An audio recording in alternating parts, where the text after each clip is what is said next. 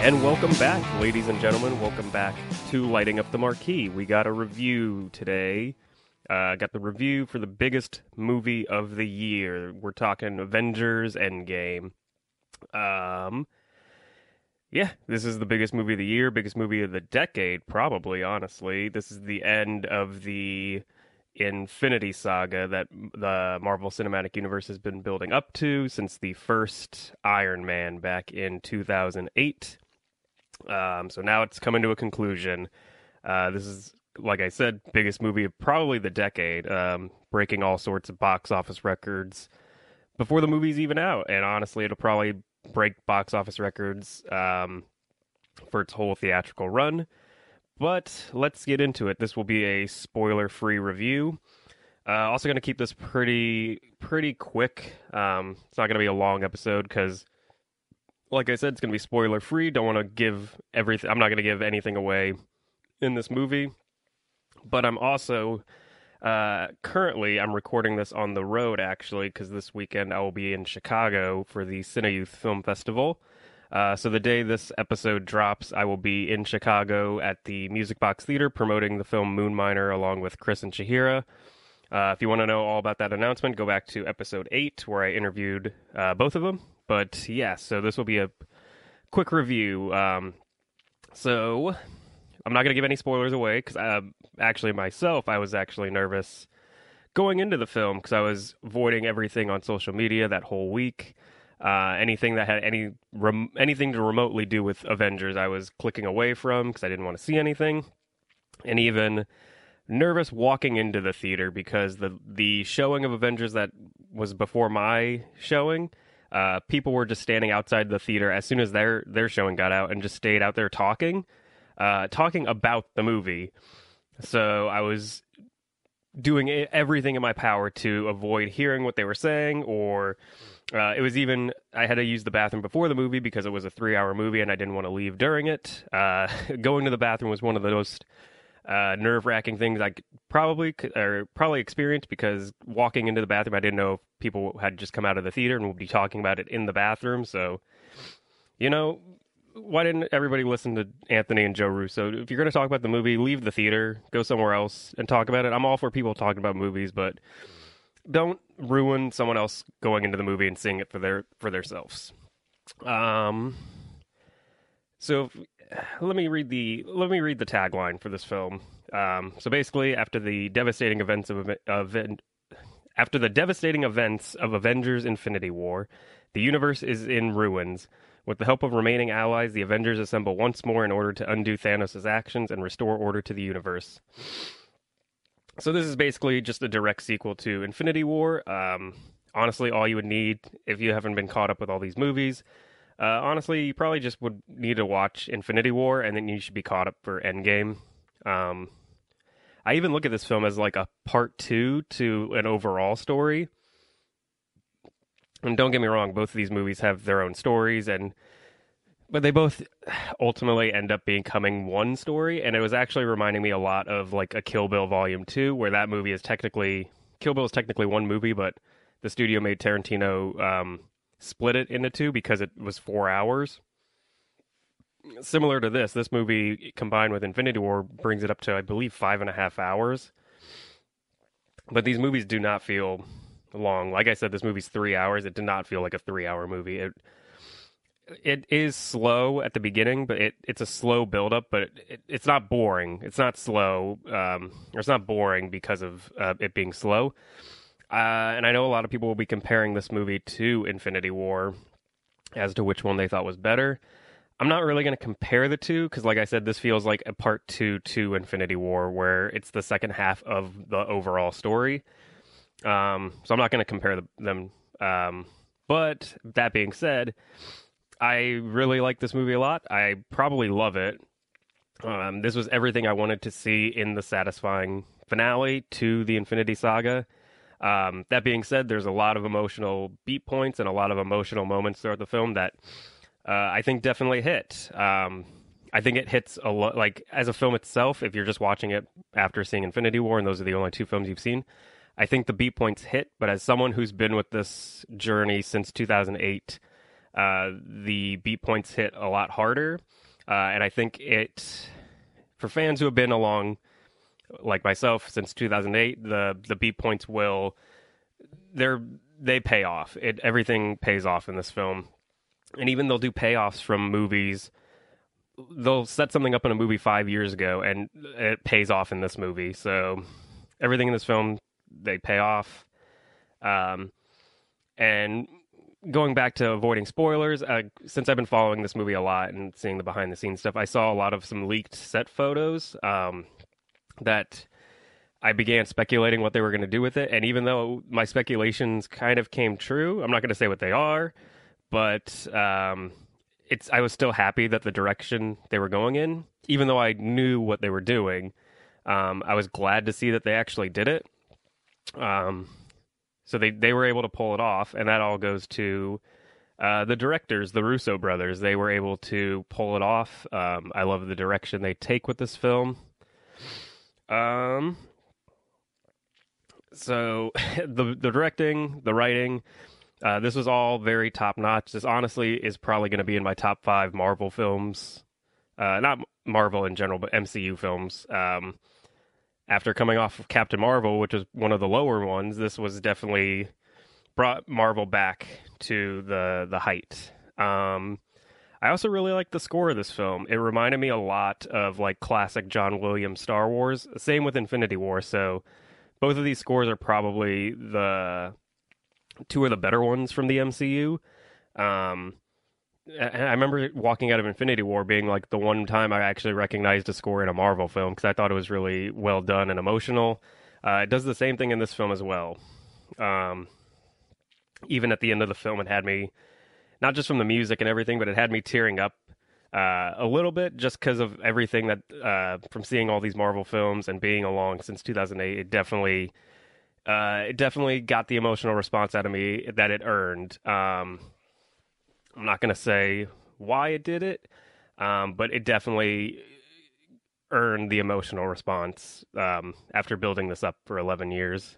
I mean, as much as I'm praising this film, there is some negatives to it. I do want to see it again, though. The negatives for me are a little like nitpicky and like basically things like I wish they would have done this or maybe like explored this character more or shown more screen time for this character. But again, those are nitpicks. I definitely do want to rewatch this film, and it actually made me want to rewatch some of the other MCU films again. Not all of them. I do want to watch all of them again at some point, but it made me want to rewatch certain ones. And I also talk about on this podcast how I get annoyed with audience responses and how they talk during the movie or yada yada. This was like the one film I was expecting audience interaction, and I was going to be fine with it because I was doing it as well.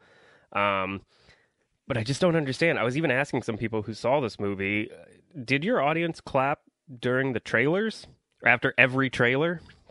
And everyone said no to me. I don't know why my audience felt the need to applaud and cheer after every trailer. Like, and these are trailers that aren't new. They're trailers that have been out for a while. But like, I don't know why they had to feel the need to like go ape shit during it. Freaking the Hobbs and Shaw trailer, Gemini Man, they even applauded at, and I do not know why. But Hobbs and Shaw came on, and my theater went crazy.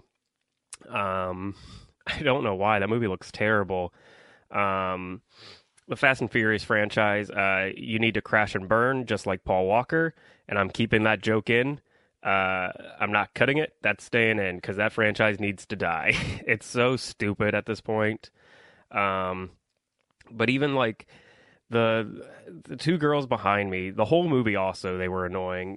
They were just talking throughout the film. They were asking questions. And this is opening night when I saw it. So it's not like people have seen it or like they went with someone who's seen it. It's like we're all seeing this for the first time. Maybe if you wait like 2 minutes, they'll answer your question.